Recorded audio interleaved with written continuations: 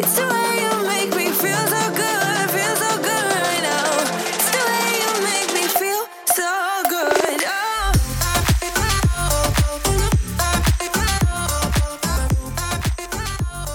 In recent years, social media has become a ubiquitous part of our daily lives. We use it to connect with friends and family, stay up to date on news and current events, and even promote our businesses and brands. But as much as social media can be a valuable tool, it can also have a negative impact on our mental health and well-being. That's why many people are turning to social media detoxes as a way to reset and reevaluate their relationship with social media. In this podcast, we'll explore the benefits of social media detoxes and provide tips on how to do one effectively. First, let's talk about why social media can be harmful to our mental health. Social media platforms are designed to keep us engaged for as long as possible. They use algorithms and other tactics to keep us scrolling and clicking, which can lead to addictive behavior and feelings of anxiety or FOMO. Additionally, social media can be a source of negative self-comparison and cyberbullying, which can have a detrimental impact on our self-esteem and mental health. So, what are the benefits of taking a social media detox? For one, it can help us to break the cycle of addiction and reset our relationship with social media. It can also give us more time and mental space to focus on other things,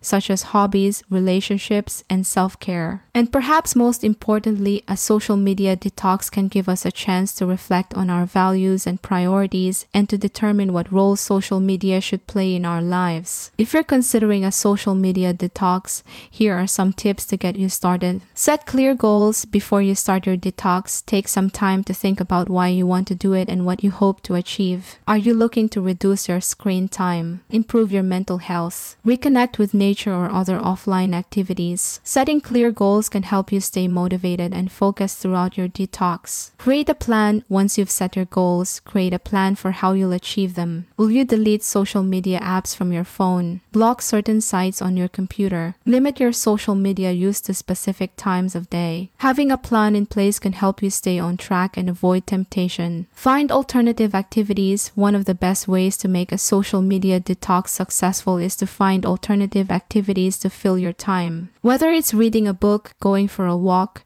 or spending time with loved ones, having other things to do can help you resist the urge to check social media. Practice self-care. A social media detox can be challenging, so it's important to take care of yourself during the process. Make sure you're getting enough sleep, eating nutritious food, and practicing self-care activities like yoga or meditation. Remember, the goal of a social media detox is to improve your mental health, not add more stress to your life. Reflect and evaluate after your detox is complete.